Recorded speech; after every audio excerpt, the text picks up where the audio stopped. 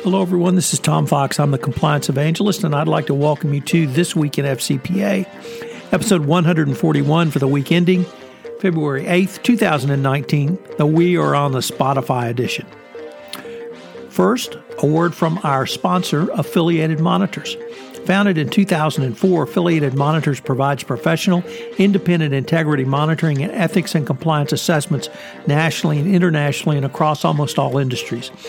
With its knowledge of effective ethics and compliance programs and cultures, Affiliated Monitor is respected for its work as the corporate monitor on matters ranging from multinational corporations to small and mid-sized companies and even individuals. Having served in over 750 monitorships, no one has more experience as an independent monitor than the team at Affiliated Monitors. For more information on how an independent monitor can help improve your company's ethics and compliance program, visit our sponsor, Affiliated Monitors, at www.affiliatedmonitors.com. So with the Patriots winning yet another Super Bowl, and This Week in FCPA now appearing on the Spotify network, Jay and I celebrate by taking a look at some of the week's top compliance and ethics stories. Goldman Sachs is considering clawbacks from former executives involved in the 1MDB scandal. What were last year's trends in NPAs and DPAs? How a stupid CEO remark can lead to a new activist investor on your board. Banks in Australia take a really black eye. And there is a continuation of the saga of the theft from the Central Bank of Bangladesh. We take a look at why tennis is so susceptible to corruption, toxic culture in an organization, and we consider whether or not the Department of Commerce violated federal law in a monitor selection. We discuss my 5-part podcast series on disconnected to connected compliance, sponsored by GAN Integrity. This is Tom Fox. I'm the Compliance Evangelist. This Week in FCPA is a part of the Compliance Podcast Network. Hello, everyone. This is Tom Fox, the Compliance Evangelist, back again with Jay Rosen, Mr. Monitors, for This Week in FCPA, episode 141 for the week ending February 8th, 2019, the We're on Spotify edition. Jay, I think I heard, correct me if I'm wrong, that the Patriots won the Super Bowl yet again. However, as significant as that may or may not have been, even more significantly, This Week in FCPA is now on Spotify. So how does all that sound? It sounds awesome. It doesn't get any better than this, Tom. And even though we were distracted by a low-scoring football game last week, the world of compliance, ethics, and FCPA continues to march on. So if it's okay with you, let's jump right in and take a look at some of the week's stories. You got it. First of all, in the continuing saga over the wealth fund 1MDB, it looks like we've got some reporting from Matthew Goldstein in the New York Times, and there continues to be fallout from Goldman Sachs from this scandal tied to the Malaysian investment fund. And what this could mean is lower pay for some senior executives at the Wall Street Bank. The board, in approving year-end compensation for the current chairman, Mr. Solomon, and for the departed chairman, Mr. Lloyd Blankfein, have adopted a provision giving it the ability to claw back or reduce some of that pay package depending on the outcome of the federal investigation into the fraud at the One Malaysia Development Fund, known as 1MDB. The investigation represents one of the most significant scandals to hit Goldman in years, and the decision by the bank's board to potentially claw back compensation, which was disclosed in a recent regulatory filing last Friday, reveals a degree of uncertainty within Goldman at how the criminal investigation will shake out. The bank is looking at paying several $1 billion in fines and restitutions, and toward the end of last year, Goldman began setting aside a monetary reserve. One former Goldman banker has already pleaded guilty to federal charges in connection, and a junior banker has been charged. Federal prosecutors have said that at least $2.7 billion, that's with a B, was looted from the fund by people close to Malaysia's former Prime Minister Najib Razak and financier J. Lo, who was charged in the fraud. Goldman was the primary banker for 1MDB and helped sell nearly $6 billion in bonds. The forfeiture and clawback position could cover about 5 top and former executives at the bank, said a person familiar. One former executive who is not covered in this is Gary Kahn, who left Goldman to join the Trump administration, and he's not affected by this decision because he received a full lump sum payout. So the scandal has threatened to tarnish the tenure of former chairman Lloyd Blankfein, who helped navigate Goldman through the 2008 financial crisis. And unfortunately, Blankfein attended at least one meeting with Mr. Lowe in December 2012. So more to come, but as we like to say, this is one of those stories and cases that just keeps on giving. Next up, we have an article that comes to us from Law 360. It's by Joseph Warren, Kendall Day, and Melissa Farrar from the law firm Gibson, Dunn & Crutcher. And as they usually do on a yearly and a half-yearly basis, Gibson Dunn does some great analysis about trends happening in all of the many legal areas that they are in. And Joe takes a particular interest in trends in DOJ non-prosecution and deferred prosecution deals. And the client alert cautions that while it's tempting to assume that the change in the presidential administration would lead the U.S. Department of Justice to adopt different, potentially more business-friendly posture and limit its use of available tools for criminal enforcement, a close examination of the DOJ's recent use of corporate non-prosecution agreements and deferred prosecution agreements, however, does not support this conclusion. In the client alert, there's some graphs and charts, which Gibson Dunn does on a yearly basis, taking a look at the agreements. Last year, DOJ entered into 24 agreements in 2018. 13 were non-prosecution agreements, and 11 were deferred prosecution agreements. And as usual, the U.S. Securities and Exchange Commission, for the second year in a row, issued no NPAs or DPAs, while there were 24 overall agreements in 2018. In addition to the addendum and declination, this exceeds the number of 2017 agreements by 2. So while there's moderate changes in numbers of cases brought from year to year, it's too soon to know whether or not 2018 is a continuation of a trend or simply a challenging year for financial institution. But there are 2 data points that they want to look at. And one of them is if you look at total monetary recoveries for last year, 2018, it was $8.1 billion. And that is the second highest of the last 18 years, with the exception of 2012, which was $9 billion. So overall, the numbers will continue to rise and fall with natural prosecutorial cycle of investigations and resolutions. But recent policy announcements, the methodical activities of the DOJ's fraud unit, and overall monetary recoveries that NPA and DPAs offer likely will secure them as a continuing role in resolving allegations of the corporate crime in years to come. So, Tom, any thoughts on that one? It was interesting, Jay, that they're trying to draw trends for really this administration. And when I was sitting there listening to your recitation, it really struck me at the very end when you went back to talk about the numbers, kind of historical numbers. Prosecutions, investigations, and enforcement actions ebb and flow. And they, whether the prosecutors whether the political heads of the Department of Justice are Republican or Democrat. The phrase used about Rosenstein is that he has a lighter touch. And, perhaps that's correct. and perhaps some of the changes he's making will lead to more declinations. But I guess as you and I and others have looked at these numbers since the new administration came in 2016, I guess I see really not substantive information you can draw from. Perhaps if we were having this conversation 5 years from now and this trend continues, we could say, this was a year where things changed.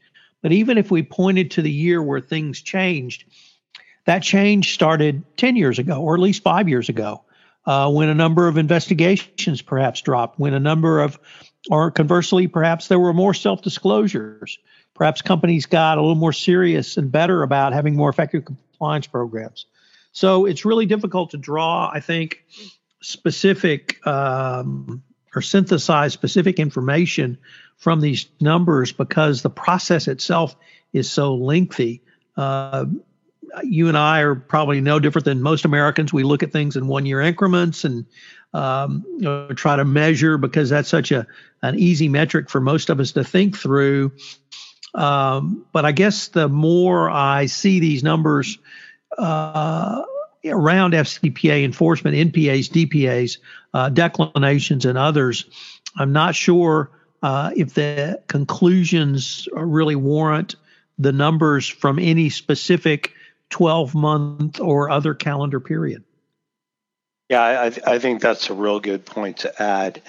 Next up, we have an article to us from the Wall Street Journal from Julie Jargon, and this is one of our favorite corporate punching bags. Starboard CEO Jeffrey Smith becomes the chairman of Papa John's. So on Monday, Papa John's International stock jumped 1.77% on the news that activist investor Starboard Value LP said it would make a $200 million investment and its chief executive will become the chairman of the pizza chain.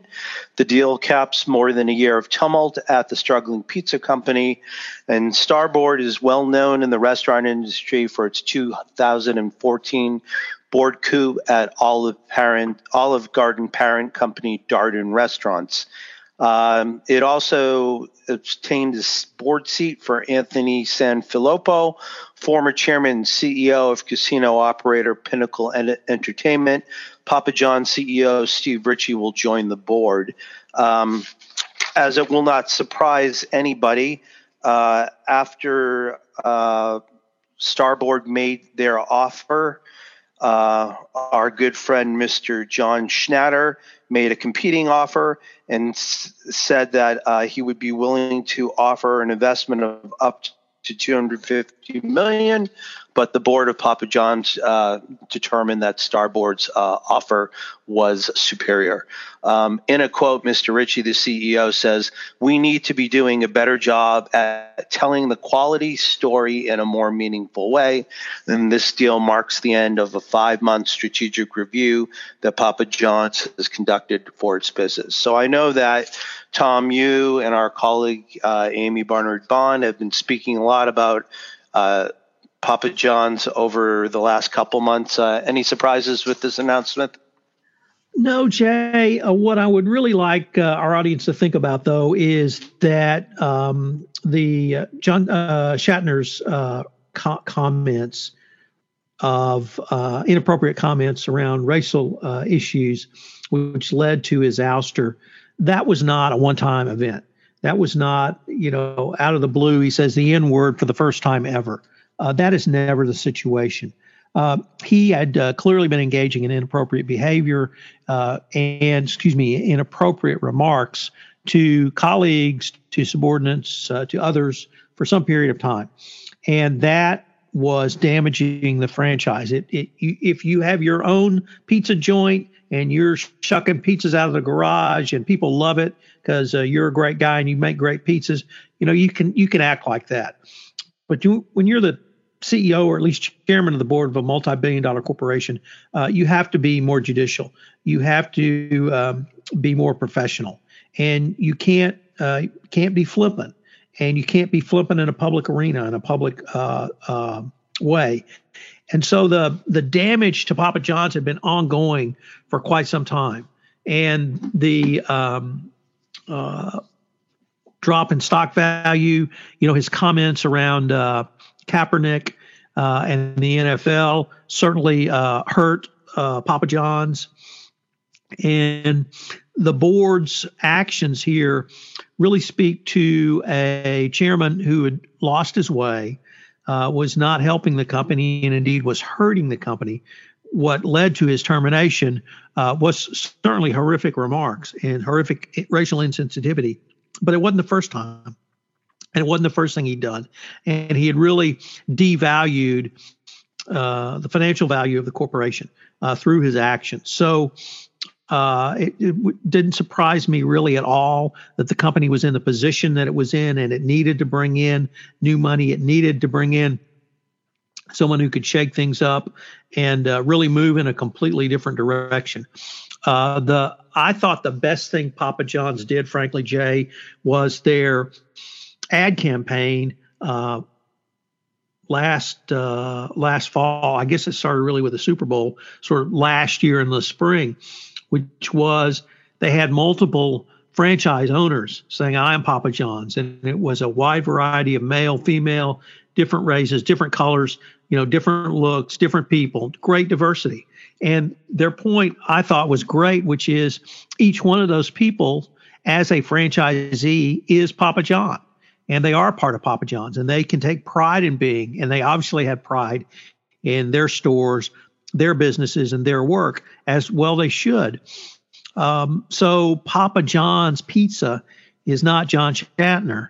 It is all of the people who the franchisors, the franchisor employees, the franchisees, the franchisee employees, all of those.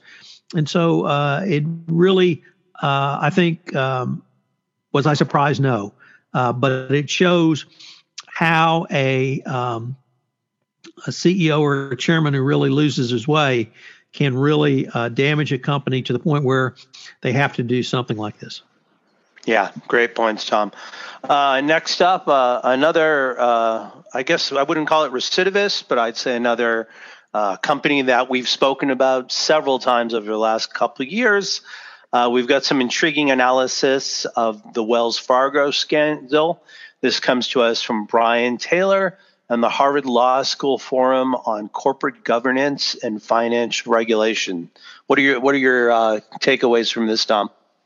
So, Jay, this is going to be the first of three posts that we're highlighting today, which can only be covered under the general heading of bankers behaving badly. And we start off with this initial very interesting, very in-depth study by Brian Tayan, a researcher with the Corporate Governance Research Initiative at the Stanford Graduate School of Business, who did a really interesting analysis around the cross-selling problem which led to the scandal, and then the way it was incentivized. And he really stripped away, I thought, a lot of the hyperbole.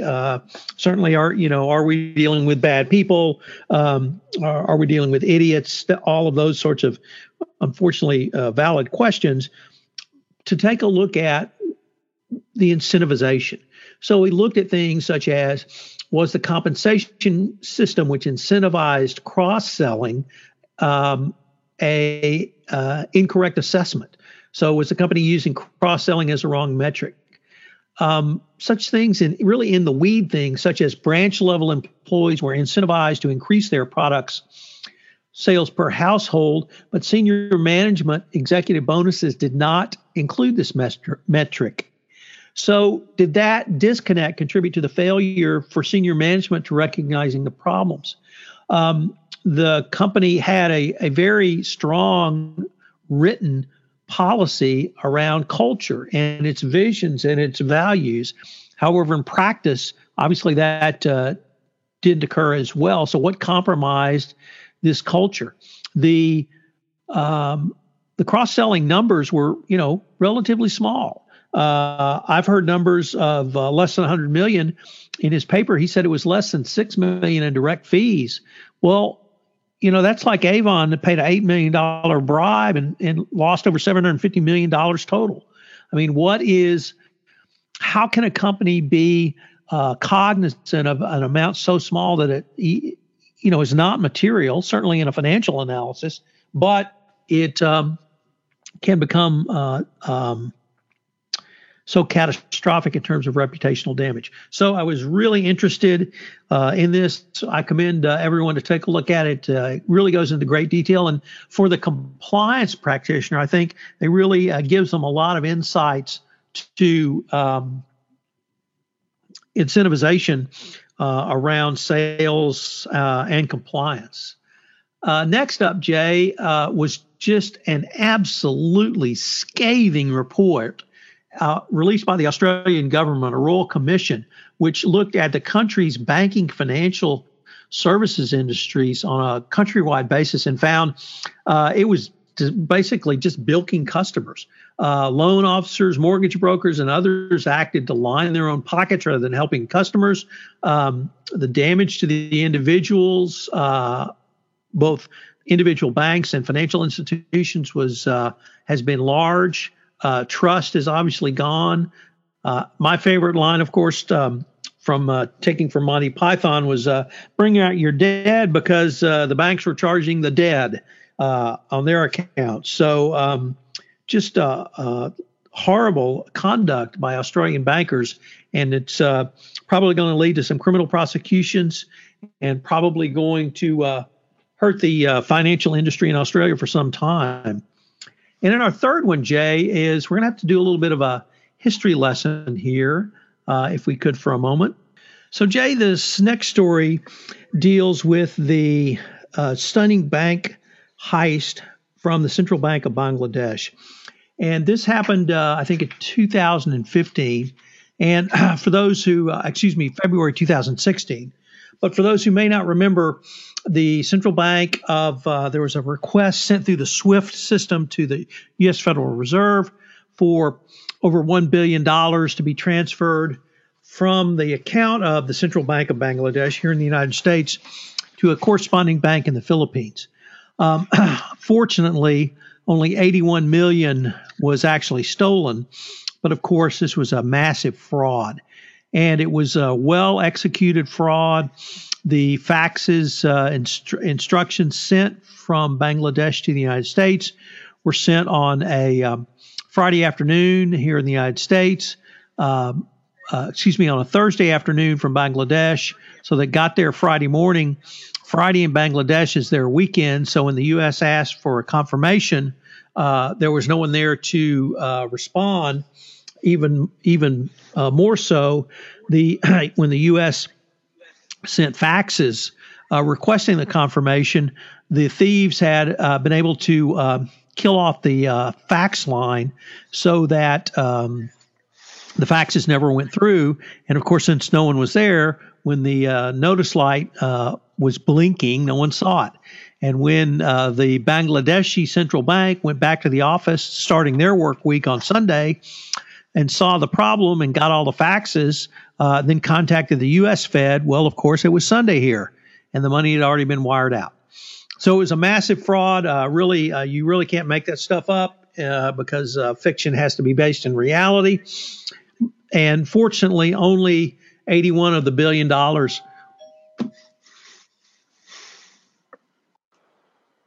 You got it.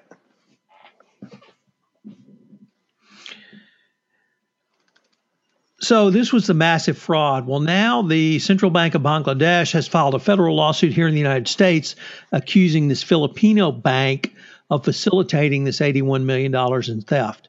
Of course, after the money went to the bank, the Rizal Commercial Bank Corp in Manila, the money disappeared. So it's going to be interesting to see if the Central Bank of Bangladesh can re-garner their funds.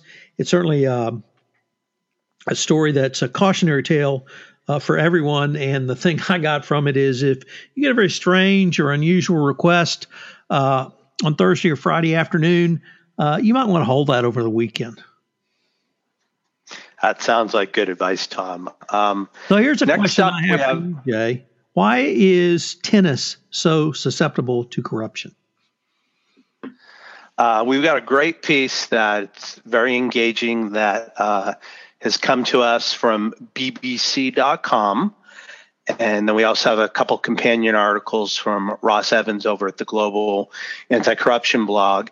And, to date myself, I was a real big tennis fan when you had Borg and you had McEnroe and those folks. And I've kind of fallen out of touch with the tennis community. But the article here that we've got is just absolutely engaging and heartbreaking. And it talks about an Egyptian tennis player, Karim Hussein, who was one of the best young players in the world.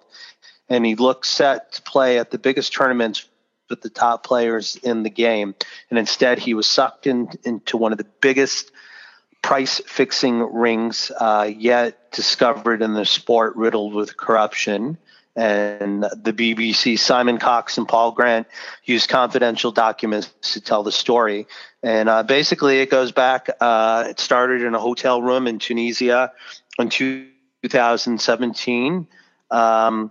And there were investigators for Tennis Integrity Unit, which provides and probes corruption within the game. And they suspected that Karim had been fixing matches. In a series of interviews over 6 months, he revealed how 4 years earlier he'd become part of one of the biggest match fixes in tennis. And what's really crazy is the amount of money that this happened over was basically negligible to what he could make in playing in a big tournament. And basically he was playing at a small club next to a shopping mall in Sharm el-Sheikh. And he was asked, the prize money for the tournament was only about $15,000 and about a quarter of the sum which could be made as a first round loser at Wimbledon. Hossam had already won the tournament 4 times when he arrived there to compete in 2013. He was only 20 years old, and he was the great hope for North African tennis. What happened was somebody asked him if he wanted to lose the match and win $1,000. The same player had contacted Hossam months earlier in the Qatar Open asking the same thing.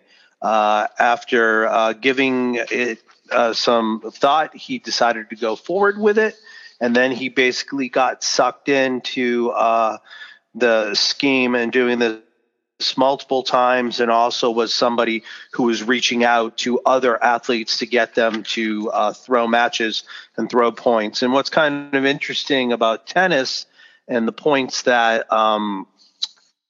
Rob is that when you play a tennis match, there are all sorts of proposition bets that you could make.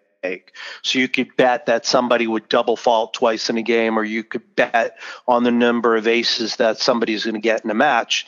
And although it doesn't change the final score of the game, these prop bets are something that really folks have been taking on, and there's actually, I guess, a big epidemic of this from the Armenian syndicate.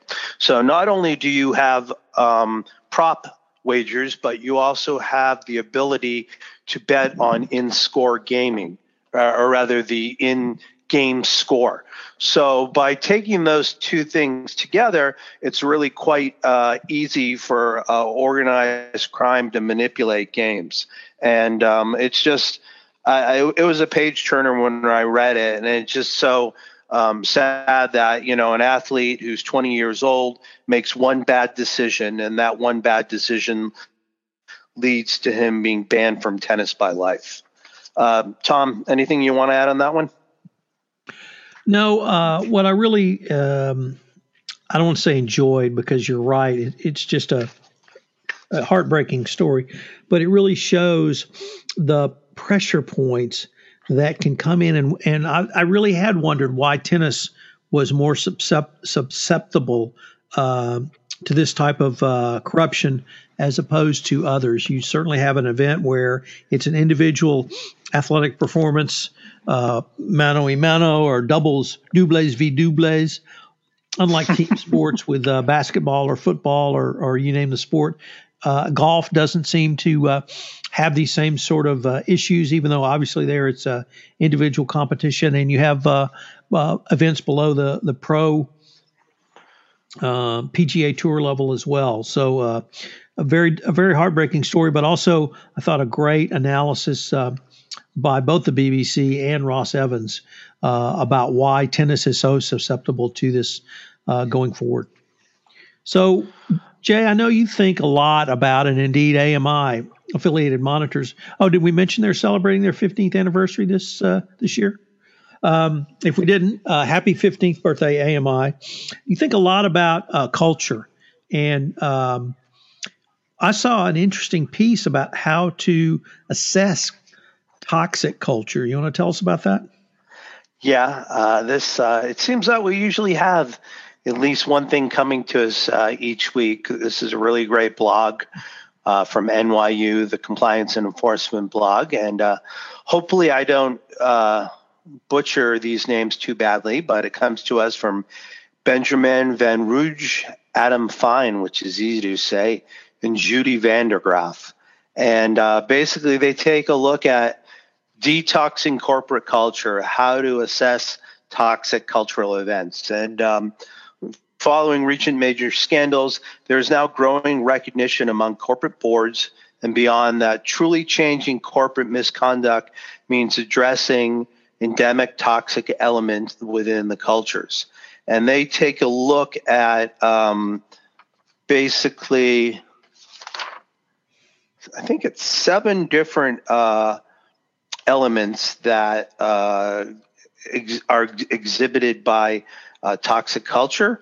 And some of these events that they look at include BE's polluting and unsafe oil practices, VW's well-known emission scandal, and our good bank, Wells Fargo, that we just spoke about. And it's a quick read, but I'd just like to highlight these different toxic elements. The first one they look at is strain. If the working environment puts too much stress on employees and treats them poorly or sets unrealistic targets, as in the Wells Fargo case, employees may respond by violating laws. The second toxic element is obstructive communication, the inability for staff and management to speak out and be heard.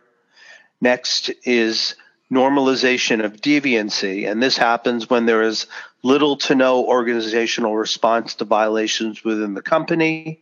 And as rule-breaking behavior begins to occur with seeming impunity, it becomes viewed as just a normal part of business.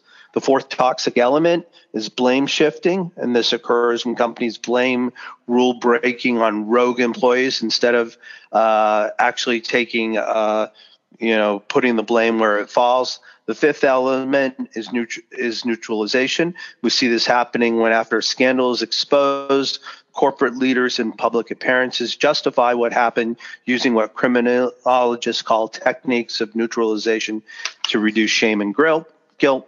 And the last two are opportunity. Criminologists have shown how context affects opportunities for crime. A key issue here is complexity and dynamism at the company. Spreading decision-making power reduces the ability of successful oversight by giving people in the firm more power to make bad decisions. And the last element, the seventh element, is corporate cognitive dissonance. That while tone at the top, for example, may be articulated through corporate values, often this proclaims a deep and profound commitment to compliance, yet while the tone at the top is one of commitment, the practices at the bottom may be sustaining misconduct. So these 7 elements of a toxic culture play a key role in organizational crime and misconduct. Ongoing research further operationalizes these elements into a risk assessment tool that can be used to diagnose toxicity within the 2 types of organizations. So it's a real thoughtful piece, and we definitely recommend you check it out in the show notes. Last up, again, another story that's been in the news for the past several weeks. Tell us about how a partner, a Never Trump Covington partner, won and then lost a lucrative ZTE monitorship. This comes to us from Ryan Barber, who has an excellent weekly column coming to us from ALM. So, Tom, what are your thoughts on this article about ZTE? Yeah, this was a really disturbing article because it demonstrated that Wilbur Ross and the Department of Commerce may have violated federal law in ditching a previously vetted and selected monitor, one that was eminently well qualified for someone who really didn't meet the criteria at all. The case involved the ZTE monitorship. The Department of Commerce was going to have its own monitor put in place. Peter Lichtenbaum at Covington and Burling, well-known firm, had a long negotiations with the Department of Commerce, had a full team in place ready to take it on. Indeed, it was so far along that not only had signed the contract, but a press release was drafted. The day the press release was to be issued, the Department of Commerce pulled it simply because he had the temerity to criticize Trump before he became president. They selected someone else, Roscoe Howard. This was really a very disturbing article, Jay.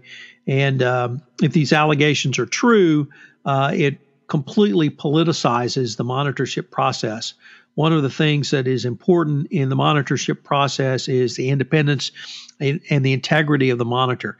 If we now have toadies lining up to buy these monitorships, it's going to significantly decrease their value. It's going to significantly depress the value and the trust that people have in the monitorship process. So pretty disturbing article, very bad actions and really in bad faith by the Department of Commerce. If Lichtenbaum was so qualified that not only was he agreed to, his team was agreed to, press release drafted announcing it, and he was all ready to go, and it was pulled because he exercised his First Amendment right in the United States to comment upon political candidates. That's a very sad commentary on Wilbur Ross specifically and the Commerce Department. So anyway, Jay, I had a really interesting podcast series this week.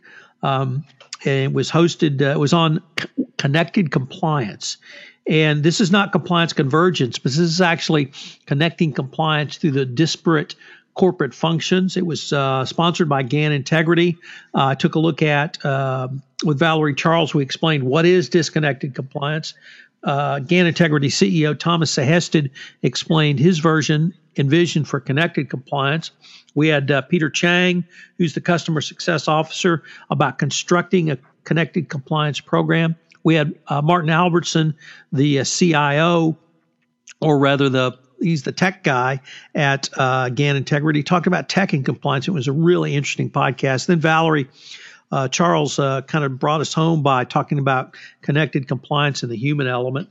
All of these are available on the FCPA Compliance Report, iTunes, JD Supra, Panoply, YouTube, and as everyone who listened to the start of this podcast knows, Jay, the FCPA Compliance Report is on Spotify, and these are on Spotify, and this podcast is on Spotify. So if you like to consume your podcast via Spotify or iTunes, we are the guys for you. This podcast series with GAN Integrity is on Spotify, as is This Week in FCPA. Jay, I think it's only appropriate that we tell our audience that if you're going to be in San Diego next week, we hope you will come down and join us, because Jay and I are on a panel at the Ascent Compliance Supply Chain Conference, February 12th and 13th in San Diego. It's put on by Ascent Compliance. Jay and I are on a panel with Jared Conner.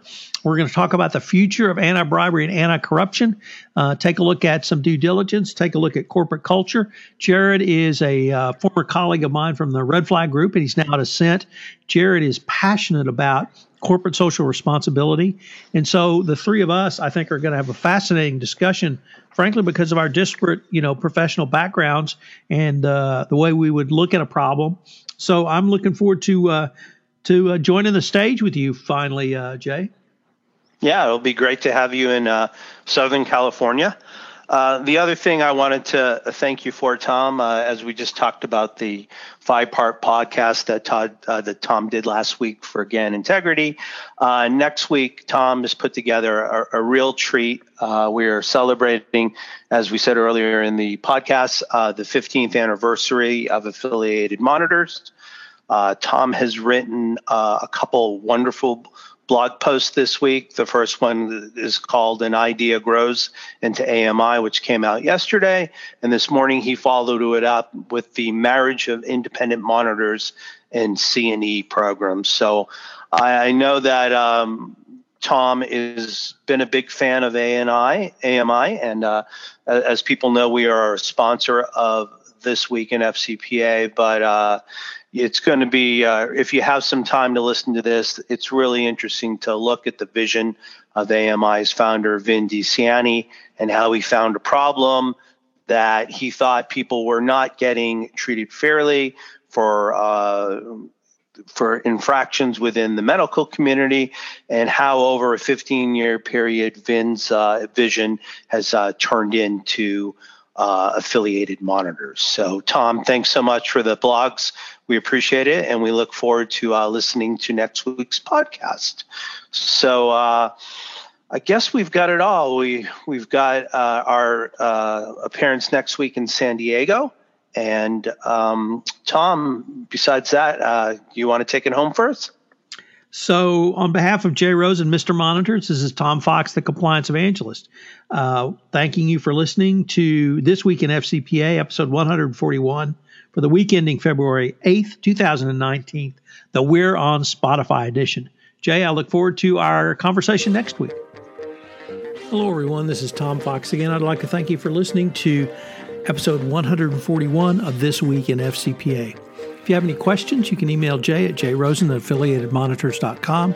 You can email me, tfox@tfoxlaw.com. I hope you've enjoyed this episode, and I hope you'll join us again next week, where Jay and I take a look at next week's top compliance and ethics stories which catch our eye. This Week in FCPA is a presentation of the Compliance Podcast Network. This podcast is a part of the C-Suite Radio Network. For more top business podcasts, visit c-suiteradio.com.